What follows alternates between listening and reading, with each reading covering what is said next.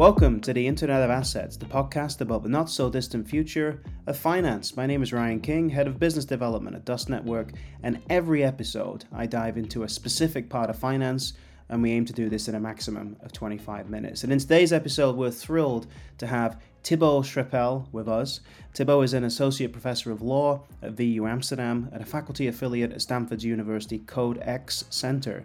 He's also a blockchain expert appointed to the World Economic Forum and the World Bank, and has written extensively on the intersection of blockchain and antitrust law.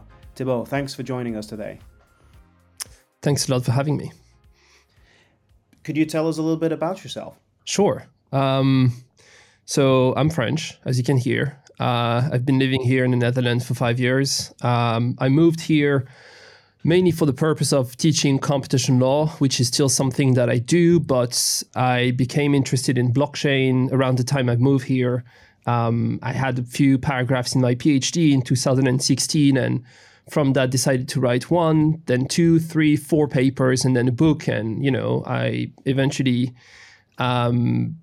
became stuck with the subject, and it's still something that I pretty much research every day. So that's a bit of the professional side. The less professional side, if you want a fun fact, is that I was trained to become a tennis player, professional one. Mm. And obviously, the fact that we are doing this podcast today is, I think, a good proof of the fact that I failed, right? Otherwise, I will probably be preparing for Roland Garros as we speak. So if you are in Amsterdam and want to play tennis or want to talk about blockchain, send me an email, and it's always a pleasure to do any of those too. Good practice for a podcast, because podcast is also about back and forth, right? In the same way as tennis. So perhaps, everything was leading to this moment.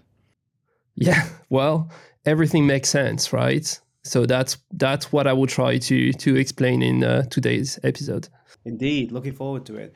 Okay, well, let's talk a little bit about that then. So you told us a little bit there about your background. And that you had a few paragraphs and then papers and books, and you've kept interested in this field of antitrust law and blockchain. But this sounds to me like a personal interest as well as a professional interest. But how does somebody even begin to get interested in that? What made you think, you know what, antitrust law, that's what I want to focus on? Oh, antitrust. So, my mom is a psychologist, so I can talk about that for a very long time, because I spent days, trying to analyze the reasons why I wanted to study computational antitrust. I think it comes from some interest in markets and the beauty of emergence there. And I wanted to go to law school for the sake of knowing the rules, right? So that if you know the rules, you know how to play the game and how maybe to escape them a little bit or tweak the rules. So that's why I decided to study antitrust. And my interest in blockchain was, came from maybe a bad place, in that I just wanted to have a few paragraphs in my PhD in which I dealt with the big tech companies, thinking, well, if blockchain ever becomes something, in 2016, this wasn't so obvious to me at the time. I just want to be able to say that this was in my PhD back in the days. And from that, I got invited to the OECD to present to competition agencies, and eventually realized that when we talk about antitrust, it's antitrust, but trust in a sense of the trustees, the big corporations, right? It's not trust in a sense of, I trust you personally that you would do this and this for me. And I came to realize that blockchain is a trust machine. So we could talk about whether it is trustless or trust creating or enhancing technology. But I think that's the intersection between the two. Blockchain creates trust, supposedly get rid of the pilot in the cockpit. And if so, it means that you cannot indeed infringe antitrust law, in which for the most part, you do need a pilot, right? To be able to direct a company in a direction that is illegal. So I think those two, the technology on the one hand and the legal system on the other, when it comes to antitrust, are actually trying to achieve the very same objective, which is to free ecosystems, and here economic ecosystems, from any sort of coercion, right? So then, of course, there are limitations, but that's a common objective. And that's why I think those two, antitrust and blockchain, should be working together, as opposed to doing what we do as lawyers, and this is what I started doing when writing my first papers, which is to only tackle the issues, right? And again, this is something I like to say to some of my students. I say, well, if you go to law school, I won't arrive one day in a classroom and say, well, today we were going to study when everything goes according to the plan and when there is no legal issues, right? This is not where you can provide value to society. But in fact, I think that it might be something that as lawyers, you want to take into consideration. Why is that? Because when there is a problem, you want to address the problem, but potentially maintain the good coming out of a technology or an ecosystems. And I'm sometimes worried that in antitrust, we might address some of those challenges in a way that will destroy or reduce the utility of technologies and here blockchain. So we need to think about the positive use cases and keep that in mind at all time. Indeed. Okay, very clear. Let's take it back a little to basics, I suppose, in that sense. And to somebody, I mean, trust is a word which is tricky. It has a sort of psychological meaning. We have an instinctive feeling, an emotional feeling about what it means to trust somebody or trust something. But then there's a very clear, specific legal definition of what trust means in different situations. So to someone who is not familiar with how these words are used in a legal context, what is antitrust exactly? What's antitrust law? Sure. So again, antitrust means trust in a sense of the trustees, and the trustees are the big corporations such as created in the United States. Standard Oil was one of them, and eventually a US Senator, John Sherman, came up with the idea for different reasons. He was running as a president, then failed to be elected, and eventually passed these legislations in 1990.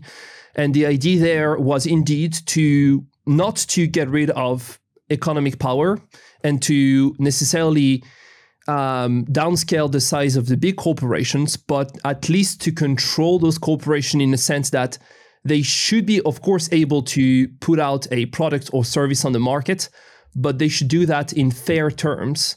And so antitrust came out of this idea that it's okay for you to be a big corporation, it's okay for you to offer products and services, but if you do so, we may want to maintain the possibility for other corporations and other entities to enter the market and compete with you. And so, to be very concrete, there are two main types of practices that are prohibited under antitrust laws all across the world, in more than 150 countries. Those are pretty much the same everywhere. On the one hand, you do have collusions. Here, I mean at least two entities coming together to agree on how to behave on the market. A typical example are two companies agreeing on the price of a product and not to compete and reduce prices. The other type of practice that is prohibited are the monopolization practices, or as we call them in Europe, abuses of dominance. Here, you only have one company that is so powerful that the company can indeed eliminate competition by implementing a bunch of practices. An example would be, I'm so powerful because I control the operating system that I can force you to also acquire some other softwares, which means that if you are in the business of providing softwares, it becomes much harder for you to access to customers, because by default they already have a software. So why would they get another one, right? So this is a type of practice that are or could be prohibited. Right. So people will remember famous cases involving Microsoft, for example, as fairly good examples of that being used. Yeah. That's one. So indeed, and there are two versions of that. In the US in 2001, the Department of Justice came after Microsoft for tying the operating system and Internet Explorer. And we have a EU side of this case, but here we tackled, or the European Commission tackled, the tying of the operating system with Windows Media Player, right? And you could see the limitation of the case already. The European Commission was under the impression that Windows Media Player will stay there forever because it was offered by default, when in fact, just a couple of years after the case, well, no one, I suppose, was ever using Windows Media Player ever again, right? So those cases are very hard and complex, and to understand what's at stake and how to address and how to come up with a legal solution, you do need to understand first the economics behind and also the technical characteristics of the product that you are trying to tackle, which is exactly what you have in blockchain, right? If you only look at the tech and regulate the tech without understanding the economic impact, that's the recipe for a big mess. So something we should not try even at home. Okay, well, let's talk about that a little bit more. So, like you say, if you regulate the tech, which is actually what we spend quite a bit of time on this podcast talking about with things like MiCA and its interaction with MiFID II and AMLD and things like that. So the regulation of the tech is very much ongoing. You're saying we need to also take into consideration, regulators need to take into consideration the regulation of the business itself. Can you elaborate a little bit more on the kinds of things they should be thinking about, or some issues that you see that maybe are not being addressed? Sure. So, that's something that is, I wouldn't say absolutely unique to blockchain, but pretty unique in a sense of the willingness that we have in Europe to regulate the actual technology of blockchain is, when the technology is so young, right, is something that I do not witness when it comes to other technologies. I give you an example. The European Parliament just voted the final draft of the AI Act, so Artificial Intelligence Act, in which there are no discussions regarding the type of training that you may want to implement when it comes to machine learning, right? So regardless of whether your AI system is a expert system or supervised learning, deep learning, it's all the same. It's all being considered as being AI. And then the European Commission and the Parliament are regulating the use cases of AI. Now, I think they should. It can be improved by looking at the functioning of AI, but this is not what those policymakers are doing. As opposed to what we see in blockchain, we've seen failed initiatives to regulate the consensus of blockchain, but I'm pretty convinced, if you want, we can bet that in 10 years from now, the type of mechanisms to validate transactions will be regulated by the European Parliament. I'm pretty convinced that proof of work will somehow be, if not entirely banned, but at least incentivized not to be used, and so on and so forth. MiCA, MiFID II, all of those regulations are indeed not only trying to regulate the ecosystem and the business aspects of blockchain, but also the functioning of the actual technology, which is something that worries me for a very simple reason. Looking at that from a Darwinian perspective, what you see is that at first, the different species of a technology compete with each other, right? And this is what we see, I would argue, now with blockchain. You have permission blockchain, public permissionless, public permissions, private blockchains. They all compete. And it's hard to say which one will emerge out of that competition, right? I mean, I have a personal opinion on that, but I can't tell you. I know for a fact that private blockchain won't exist in 5 years from now. And yet we are, and by we, I mean the policymakers and the regulators, interfering in the process and making choices and not letting the technology develop as it should. The problem doing that is that if you choose one technology that is inferior for certain use cases compared to what it could have been with a proper competition without regulation, the day that technology will compete with other technologies, you may see that it won't be good enough to survive. So it's hard for the policymakers sometimes to conceive, because let's say you prohibit proof of work or proof of stake. It's unlikely that all blockchain will disappear in just one day. But over time, this may create a long-lasting effect and reduce the willingness for someone to use blockchain to develop, to join the ecosystem, and therefore will benefit the big banks, right? For example. But it's hard to precisely compute the effect of your regulation, and yet I'm afraid this is something we should try to at least take into consideration. So again, the survival of the technology, or to put it differently, having pro-innovation regulation, I think should be a number one priority for EU policymakers and elsewhere as well, by the way. The pro-innovation legislation, I like that. Yes, I suppose I can also see some what pops into my mind is some of the maybe the more consumer facing levels, like the standardization of power sockets, right? Where I see a similar thing. There's no real consideration taken for the fact that different companies are proposing different standards, because not just because they want a business edge, but also because they genuinely think this technology is better. And by forcing everyone to use the same standard, you're removing the ability for them to play around with new ideas, which of course Yeah. companies like Apple famously do all the time, is trying out new things and seeing what sticks, abandoning what doesn't, right? Yeah, exactly. And it is not to say that we shouldn't somehow regulate how many times you can change, let's say, the charger, the cables, or this, or whether or not you should announce month before that you will change it so that competitors have the time to develop something compatible. But indeed, what we have now in Europe is that you have to use USB-C, Yeah. which means that the willingness to come up with a USB-E or F or X is gone.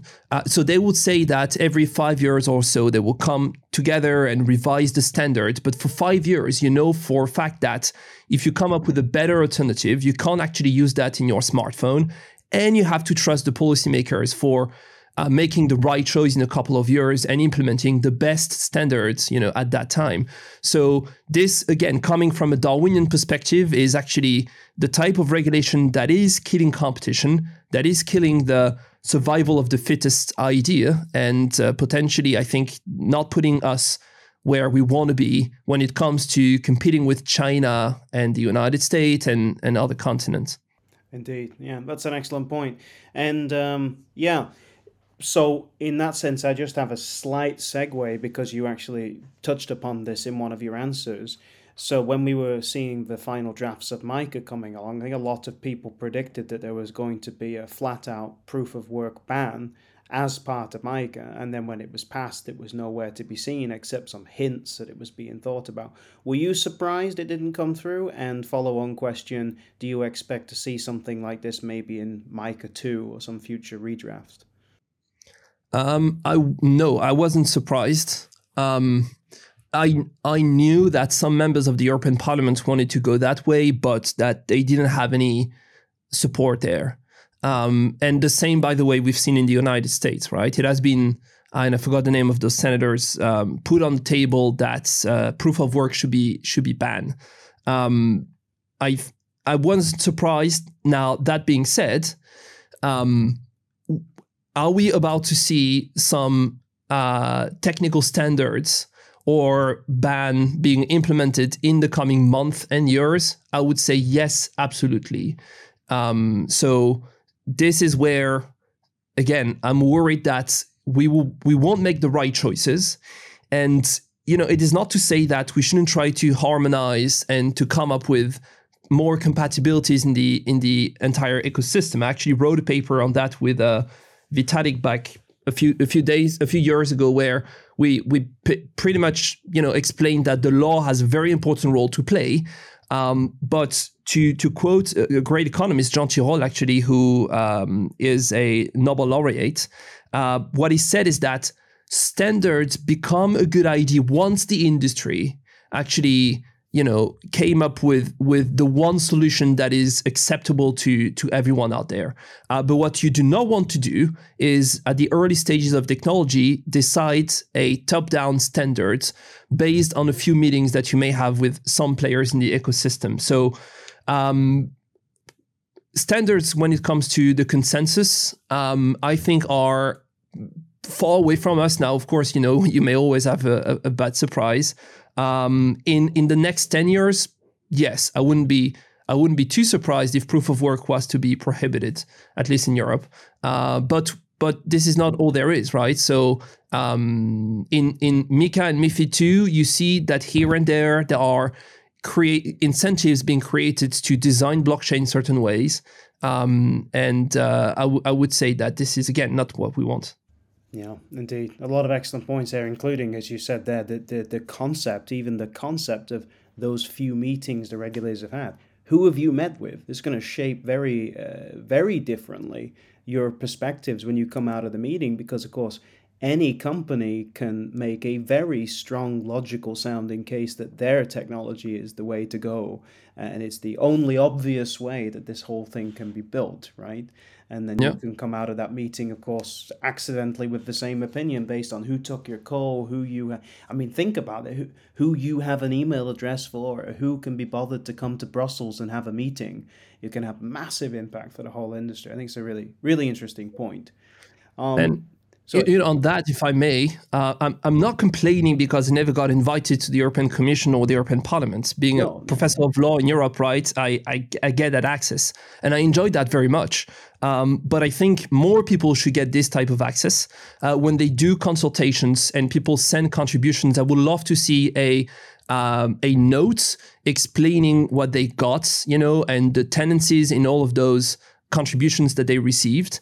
And quite a few months ago, it was proposed that the agenda of the members of the European Parliament should be become public to some degree, or at least that the meetings they have with the companies and individuals should be publicized. And this was rejected. And I see no reasons why those members who are elected by us should be in a situation, except for security and cybersecurity reasons, sure, but other than that, why can't we access their agenda and see who they encounter and try to compute how this influence the type of legislations they come up with? So maybe something to reintroduce in the coming month. well, it's a standard, right? You're an academic. When you write a paper, you don't just put data and information in there and then not source it, right? You can't just say, "Oh, yeah, it's just something it's just what I know," right? You put your sources down, you put your references down, you do a bibliography, right? You show your work, you show your evidence, and that's what we should expect from our regulators too, I think. That's a very profound point, because the academics, we are peer reviewed. And if you do Yes. publish in a place that is not peer reviewed, it's pretty much worth nothing for my academic development. Now, the policymakers, to some degree, can make a point, are peer reviewed because they have some elections. But of course, if you vote 2,000 different rules and standards over the term, maybe people will peer review what you've done based on one or two that are very easy to conceive, but certainly not the entirety of your track record. So that leads me to actually something that I proposed in a paper a few weeks ago, which is something that I called proof of vigilance. And the idea there will be to say, okay, you want to pass a new legislation, let's say to regulate blockchain because you want to reduce carbon emission, right? Or the impact it has on the environment. I know that's a big one. Sure. Okay. Now you explain to me what is precisely the objective. That's one. Two, how will you compute whether or not your legislation can achieve that objective? So don't just tell me I want to reduce the impact blockchain has in the environment, but tell me precisely how you will measure whether or not your regulation is effective.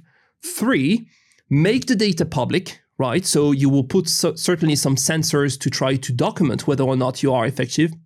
Make that public so that researchers and the industry can also assess the quality of your data.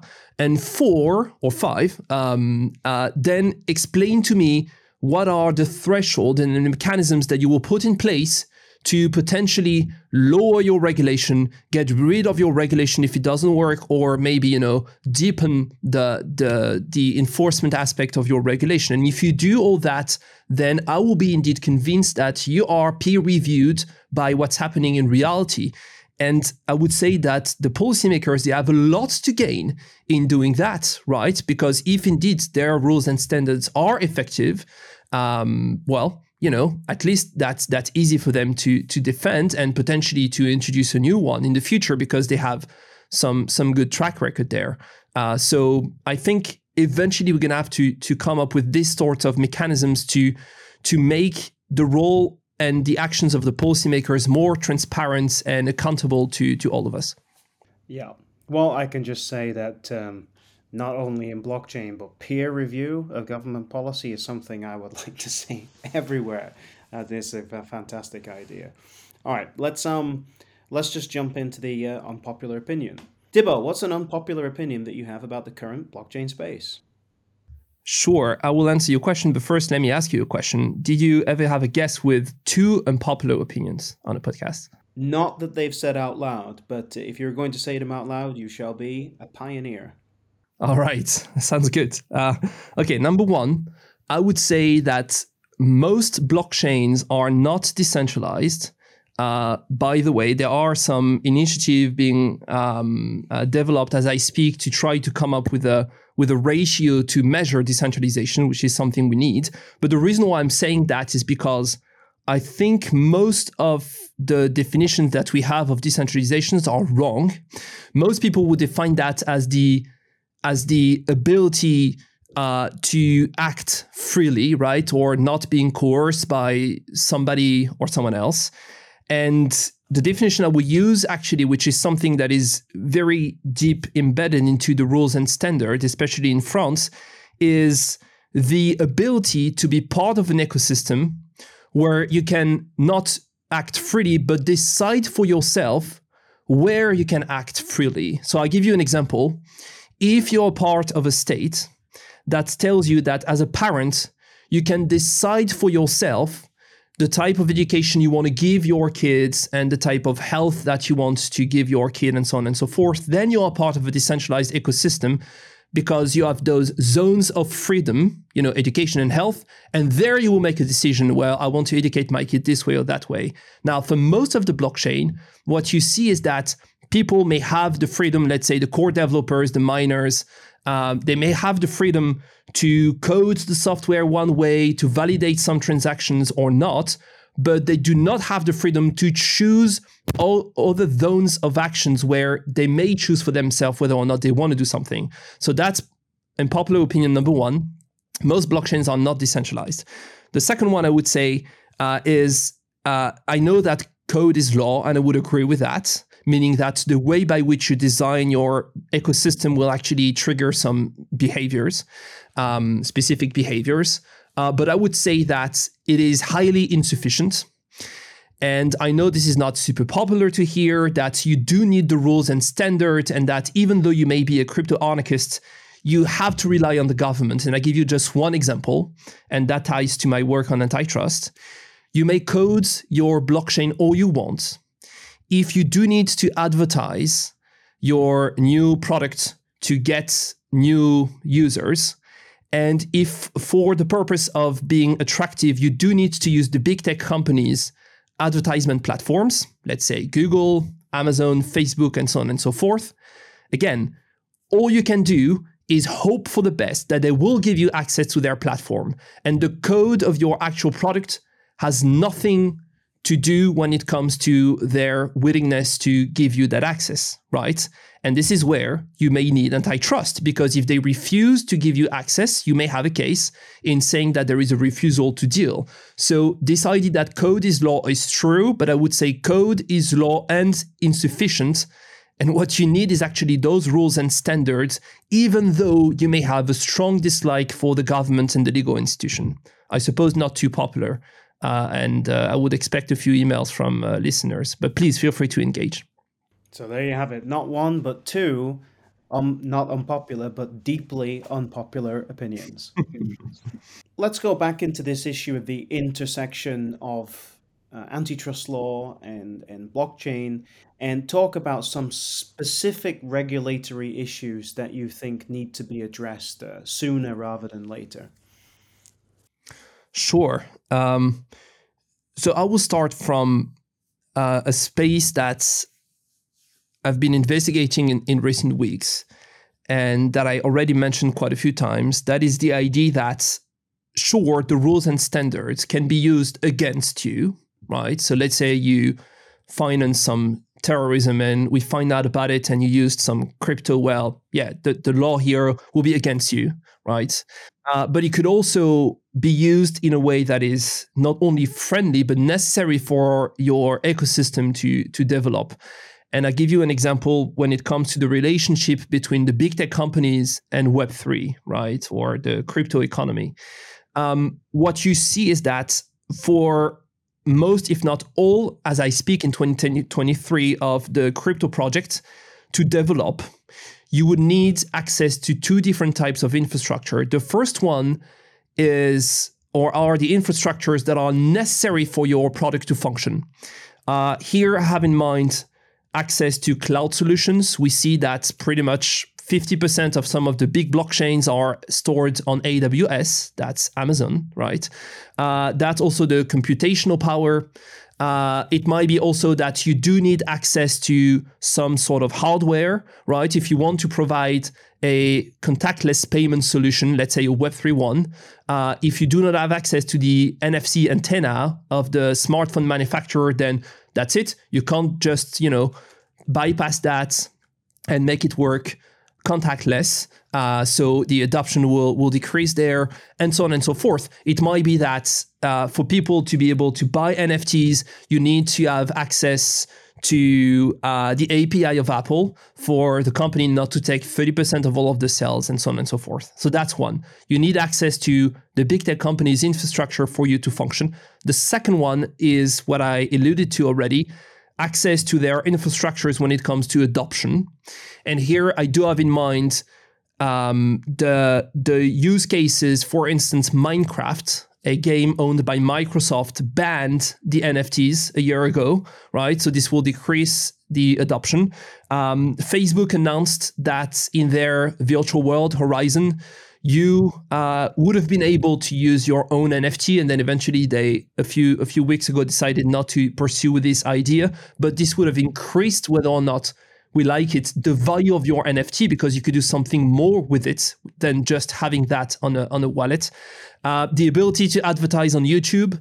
We know that this company, again here Google, has a history of prohibiting blockchain Web3 based accounts and then apologizing in public and reinstating those public channels. So you see that there is a tendency here for anti-competitive practices, and so on and so forth, right? So you do need access to those.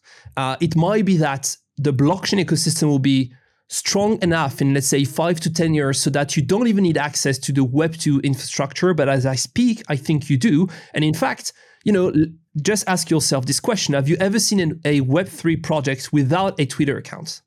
I'm sure there are some examples of that, but this is very rare, right? And so this is where antitrust has a very important role to play. And I am working with competition agencies in trying to foster this type of mindset, which is something that is not usual for a lawyer, where you are indeed raised as a lawyer to use the law in a confrontational way.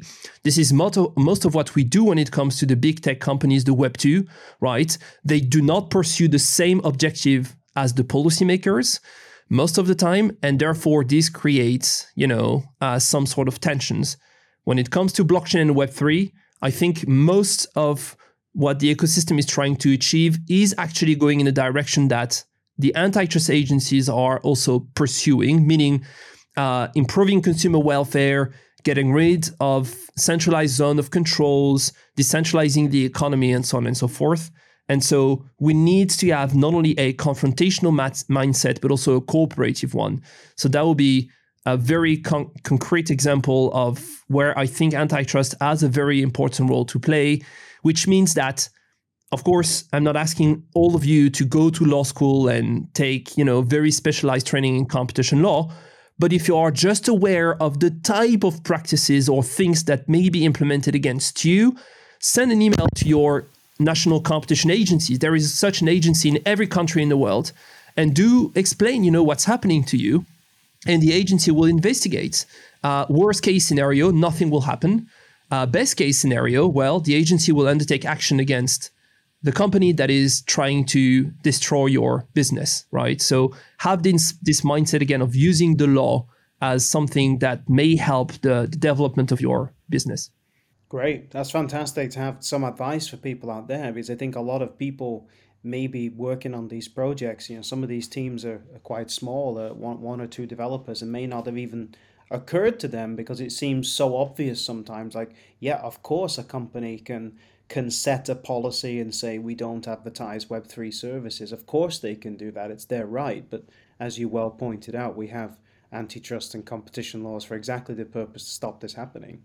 So that's a fantastic bit of advice. And on that, I'm also working on the project entitled Computational Antitrust, in which I'm trying to to foster the use of AI and blockchain within the competition agencies. We have 65 of those competition agencies.